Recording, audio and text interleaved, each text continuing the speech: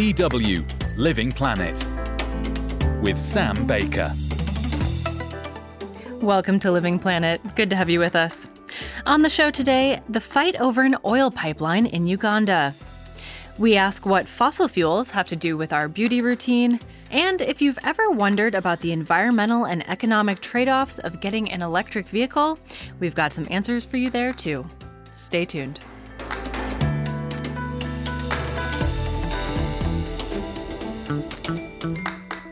A new oil pipeline set to cross Uganda and end at the Tanzanian coast is being touted by supporters as something that will bring jobs and prosperity. But environmentalists and human rights activists are not convinced and caution that its environmental and human costs will outweigh its benefits.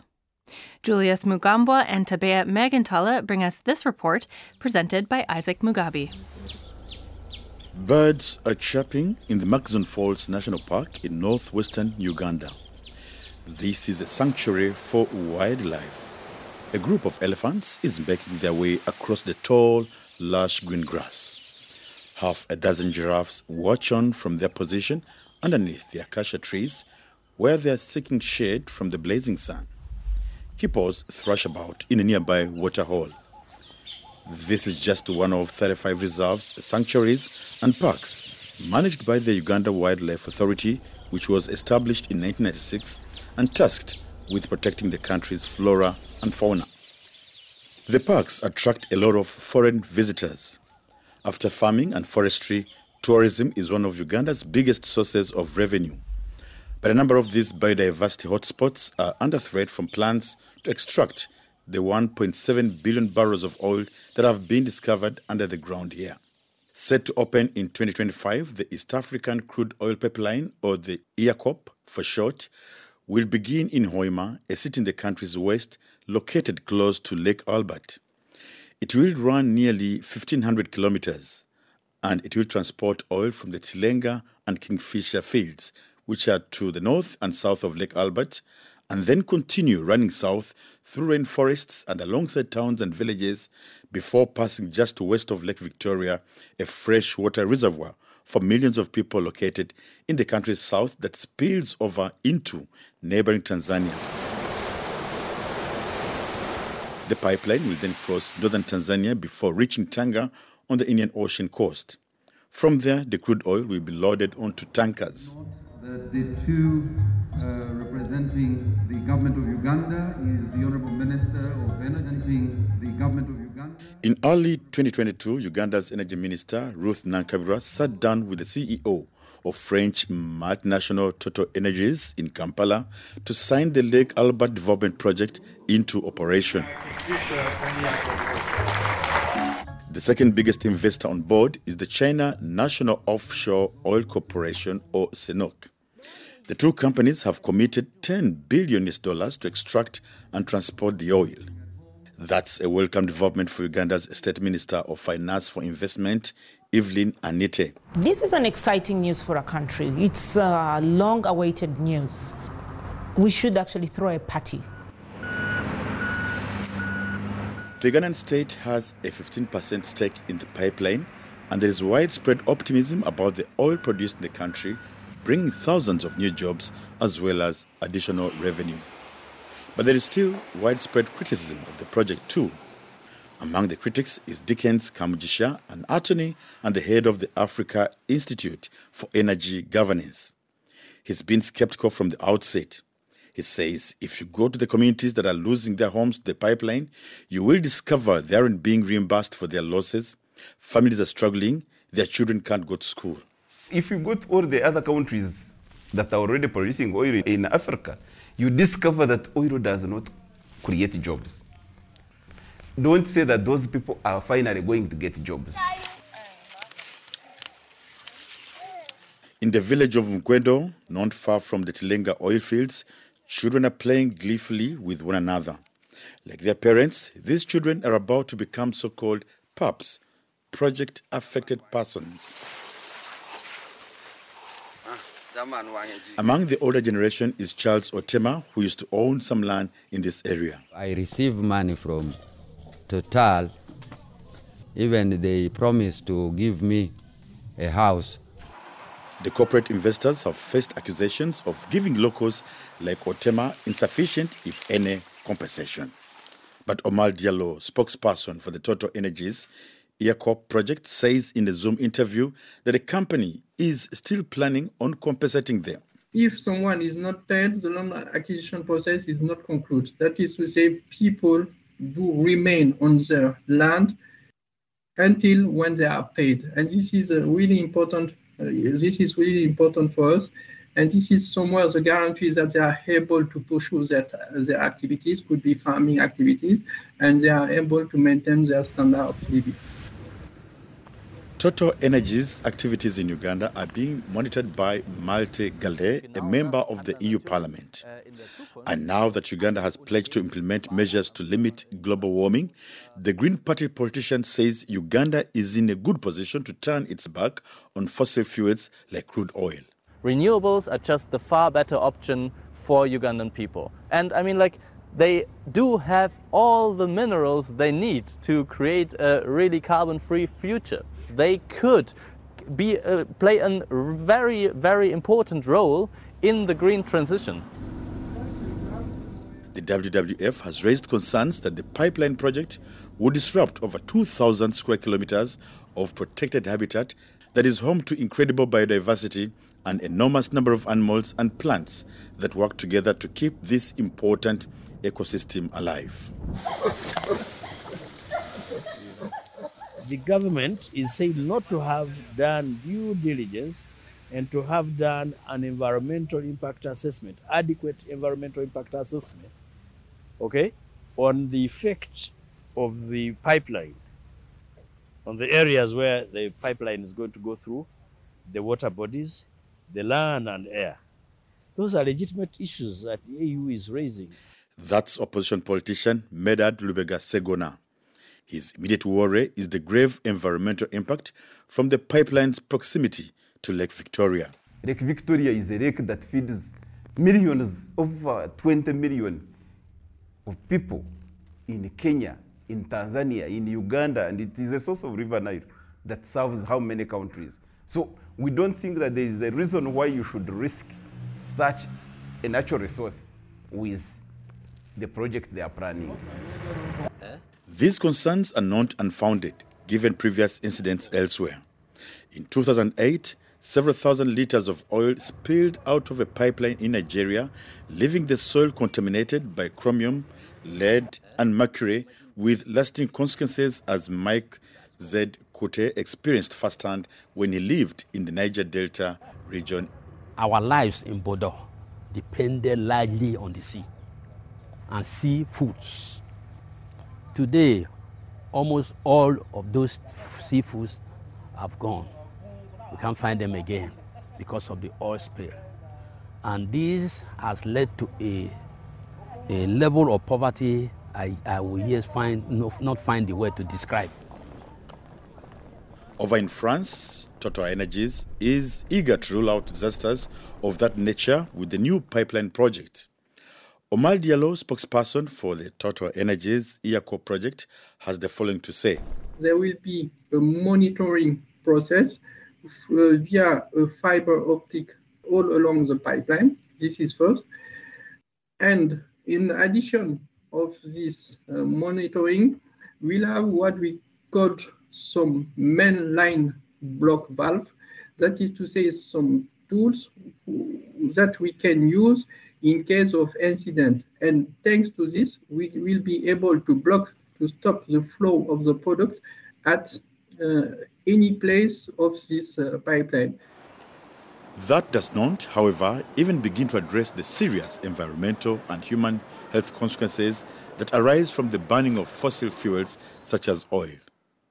In Brussels, Malte Gale continues to press for answers and accountability together with like-minded colleagues, and was part of a team that initiated an EU resolution on the matter. This should also be a clear sign to every other company in Europe that is active outside of Europe that we will watch them very clearly, and we will not turn our backs to them if they are involved in human rights violations. Supporters of the pipeline in Uganda recently vented their anger at the resolution outside the EU delegation's offices in Kampala. They waved signs reading, "Stop neocolonialism and imperialism" on Uganda's oil project, and Uganda is an independent country. He is one of them, explaining their frustration to a Ugandan TV crew. We are here to tell the European Union to stop meddling on our oil. Our oil is our hope. Yes. Our oil is our future, yes, and our hope of source of employment. Yes. Uganda's President Yoweri Museveni has accused the EU of arrogance. When you go to this parliament, these are just young girls, member of parliament. You are lecturing me what to do in Uganda. Ugandan citizens criticizing the pipeline face being arrested as seen in a growing number of cases posted online. The big question is, what price will current and future generations pay for destroying the homes of people and creatures in one of the most biodiverse ecosystems on the planet? In the past week, the construction license for the East African crude oil pipeline was approved in Uganda. And in reaction, environmental activists in Paris sprayed fire extinguishers at the office building of French bank BNP Paribas, which is loaning money for the project. For more environment stories like this one from across Africa, do check out our TV show Eco Africa. You can find it online at dw.com.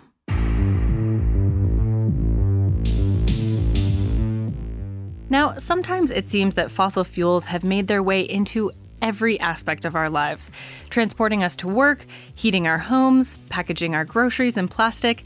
But take a peek into your bathroom cabinet, and you will likely find even more products that utilize substances from crude oil. Yes, beauty products from shampoo to makeup to toothpaste even often contain petrochemicals. As their name would suggest, these are chemicals produced from petroleum or natural gas. But do these compounds have any relation to our current climate crisis? And if so, what substitutes are out there? Joining me now to answer these questions is my DW colleague Aditi Rajagopal on the line from Berlin. Aditi recently explored this world of petrochemicals that we put on our face, bodies, and in our hair. Hi Aditi, welcome to Living Planet. Thank you for having me. So over this past weekend, I had a look through my own cabinets and shower, and I counted, I'm a little embarrassed to say, over 22 products that I use on a regular basis. I don't really think of myself as a super high maintenance person. I don't wear a lot of makeup normally, but there's still a lot of stuff that I feel like I need to feel put together. I had the same realization when I started looking into it, because I think of myself as somebody who is really all about being natural. But actually, it really adds up quickly when you're talking about toothpaste and mouthwash and shower gel and these things that are just so common. But yeah, pretty much all of them, chances are they contain petrochemicals or petrochemical derivatives. So how did petrochemicals get into so many of these products? I mean, why do we use them and what are their benefits? I guess the one that I knew ahead of time was petroleum jelly. It's in the name, right? Yes. But I didn't realize it was in so many other things. So what sorts of things are they doing for us? So they can be, talking specifically about cosmetics or beauty products, they can be amazing emulsifiers, which are substances that hold things like oil and water together, or they can be amazing moisturizers, or there are compounds called VOCs, volatile organic compounds, which really are amazing at holding onto fragrances, and so they're used in perfumes. One story that I also quite enjoyed that I uncovered in my research is the guy who discovered petroleum jelly that we now call Vaseline. I found it when he was at a drilling site and he kind of swiped it off the barrel of oil or something like this. He applied it on a wound he had and it worked its magic. And he was like, oh my God, I found this miracle substance. And he apparently even ate a spoonful or two of it until the day he died at almost at 100 years of age. Oh. So many years of research have gone into finding out what the byproducts of the petroleum industry can do for us. Do petrochemicals contribute to climate change? I mean, it's not like we're burning them in our cars or anything the way we are with oil or gas to heat our homes. Actually, a group of scientists and researchers calculated that petrochemicals in their life cycle emissions create double the carbon impact of conventional fossil fuels. At the moment, petrochemicals, of course, come from only a small part of the barrel of oil, and overall, the bigger impacts come from burning the oil. But petrochemicals themselves, one for one, actually are more climate unfriendly than conventional fossil fuels. As you say, it's only a portion of the barrel of oil, if you will. But kind of what's the outlook for this? As renewables replace the need for drilling oil, and because petrochemicals will continue to be profitable, more and more oil companies do say in their outlooks that they are hoping for growth in the petrochemical sector. And it's one of the only, I think there's petrochemicals and aviation are the two sectors that are projected for growth while everything else seems to decline. So of course there is going to be more focus on getting petrochemicals into more industries, and that could also end up subsidizing the cost of oil itself. So how do we reduce our use of these petrochemicals and the products we use since they are so pervasive? Should we just look for natural or organic products in the store? It's so hard as a consumer to avoid these things because they're literally everywhere. The big things to avoid are mineral oil, paraffin wax, anything with the word butyl in it. PEGs, DEA, and MEA are the big ones. And even the words natural and organic don't really mean that much. There are country-specific definitions, but there's also like a lot of room for being wishy-washy within those. But having said that, a natural product or an organic product is not necessarily better for the environment. For example, I calculated that for 1 gram of rose oil essence would require 10,000 grams of rose petals, which means you have to then factor in the amount of land that you need to use to grow these things, the water, the pesticides. So are there any other solutions around how pervasive these petrochemicals are in the beauty industry? There's something that I found is like one nice bright spot. It's something called green chemistry, and it's where brands are sourcing the same chemicals, but not from a petrochemical source, but instead from a renewable resource like agricultural waste or sugarcane residue or even kitchen waste. There are smaller and bigger brands actually that are now trying to put more money into figuring out how their sources can be renewable. And that's something that I think is really promising.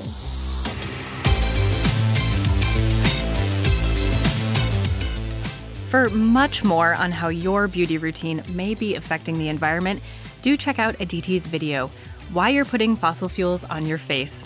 You can find it on DW's YouTube channel, Planet A. This is Living Planet. I'm Sam Baker. Well, we're nearing the end of January now. How are you doing with your New Year's resolutions? One change I've been thinking about making this year is to both shorten my commute to work and do so by getting an electric vehicle. I'm still in the fact-finding stage, though, but luckily for me, our reporter Anupama Chandrasekaran has already done a lot of the research for me. She lives in one of the most polluted countries in the world, India. Not only do fossil fuels contribute to climate change, of course, the South Asian nation is also suffocating from the dirty air that traditional combustion engines create. In light of all of this, India is working to speed up the country's adoption of electric vehicles, with billions of dollars of incentives to facilitate the transition. In an effort to stop contributing to all of this pollution, Anupama bought an electric vehicle herself a few months ago. But did her purchase of a battery-operated car truly shrink her carbon footprint? She mulls over her decision while driving around Chennai, India, looking for answers. I'm getting into my new car. It's an electric vehicle, or an EV, a battery-operated car that doesn't require any gasoline. It's pretty low on maintenance because it has fewer moving parts than a regular car. That also makes it strikingly quiet. There's no rumble, no vroom. Unlike this gas-guzzling internal combustion engine,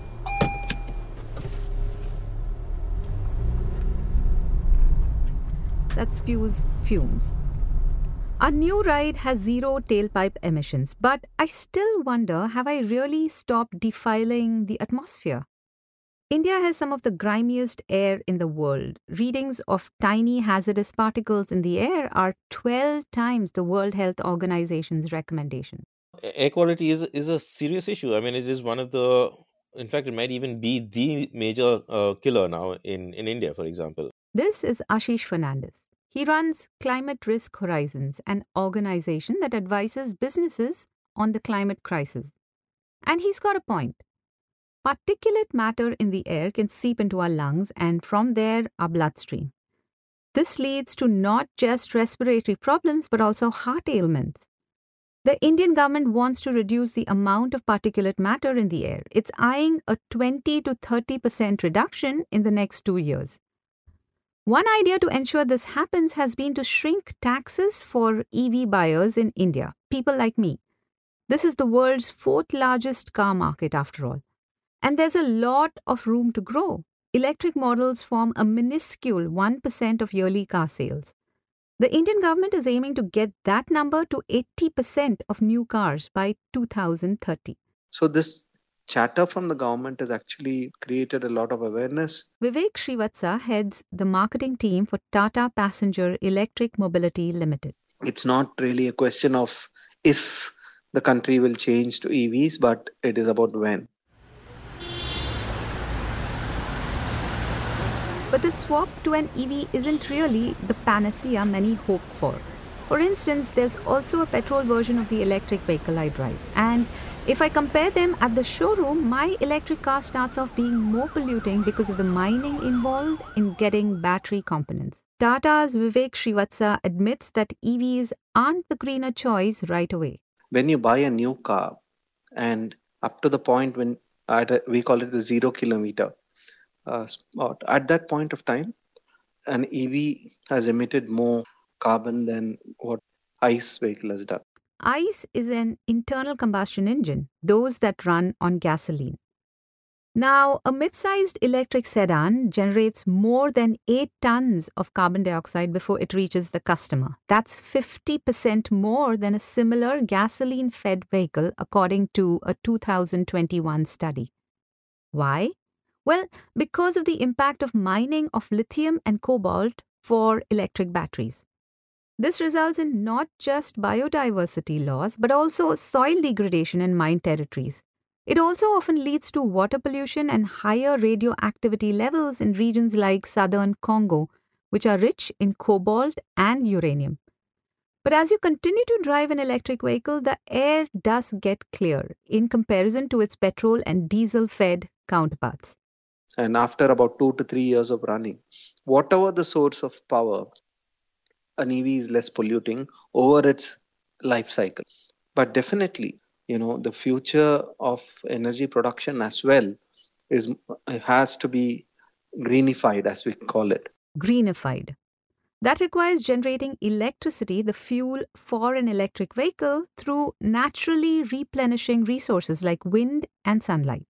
So far, since our purchase, our EV has run nearly 2,000 kilometers. It can run about 300 kilometers in one go when fully charged.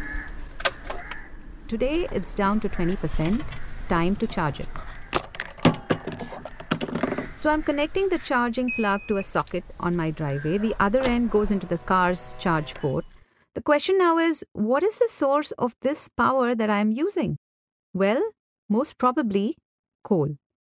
India currently gets only 25% of its power from solar panels and windmills. A big chunk of electricity is still generated from coal-fed power plants. So while I'm not relying on gasoline, I may still be driving up demand for another polluter. When you burn coal to generate electricity, pollutants such as mercury, lead, and various other heavy metals are released into the atmosphere. Environmental consultant Ashish Fernandez again. The poor quality of the coal is part of it. The fact that we still don't have pollution control equipment on 90% of the coal plants in India. As I researched, I did find one ray of hope. The South Indian state of Tamil Nadu, where I live, gets 45% of its power from renewable energy. For other Indian states, the transformation could be on its way. The Indian government aims to satisfy 50% of its energy needs through renewable resources by the end of this decade. That's within 7 years. Now, let's assume my electric vehicle continues to be charged from an entirely coal-fired grid. In that case, it will still generate 10% less carbon dioxide a year than a gasoline car over its lifetime. This is because it doesn't emit any fumes while running. And it's likely to just get better and better. Wind and sunlight will continue to grow as sources of electricity in India. Ashish Arora is seeing this firsthand. Since October, this businessman has been on a self-sponsored 25,000-kilometer trip in his electric vehicle across India and its Himalayan neighbors, Nepal and Bhutan. When I spoke to him, he was parked in the northeast Indian state of Nagaland. Now, only today, I went to this filling station in Dimapur. This particular filling station, it was completely running on, solar. This guy had 10 kilowatt of load of solar. And I asked him, why not more chargers? He says, "Jab gaadiyan aa jayengi, sir, hum chargers bhi aur laga That denge." translates as, when the cars increase, I'll put in more chargers. Ashish has chalked his travel route based on the availability of charging stations. And he has to plan meticulously because India has just 930 public charging stations. China, on the other hand, has 2.2 million. So, which comes first, the electric vehicle or the electric vehicle charging station? Spikes in gasoline coupled with a drop in cost of electric cars is stoking demand. And with each mile, the savings add up. Obviously, it's a fraction of a cost. Anything around 1 to 1.5 rupees per kilometer is how much a customer spends on driving an EV. Around 8 to 10 rupees for a diesel or a gasoline vehicle. That's a cost of 2 cents a mile for an electric vehicle versus 16 cents a mile for a petrol or diesel car, according to Tata's Vivek Srivatsa. Indians being Indians, we love it when something is economical. Even though the initial cost might be pretty high, running costs going down is a major incentive for customers.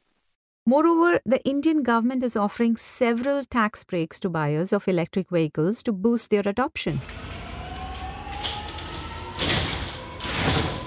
Still, the country's plans to invest $10 billion in 50,000 electric or battery-operated public transport buses will hold far more weight in the fight against emissions, says climate risk consultant Ashish Fernandez.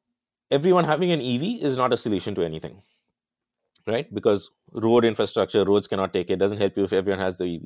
So public transport, electrifying public transport, I think nearly needs to be the critical thing that India does in all its cities. Electrifying public transport will definitely quiet our roads. Other benefits include higher occupancy and 30 times more savings per mile than electric cars.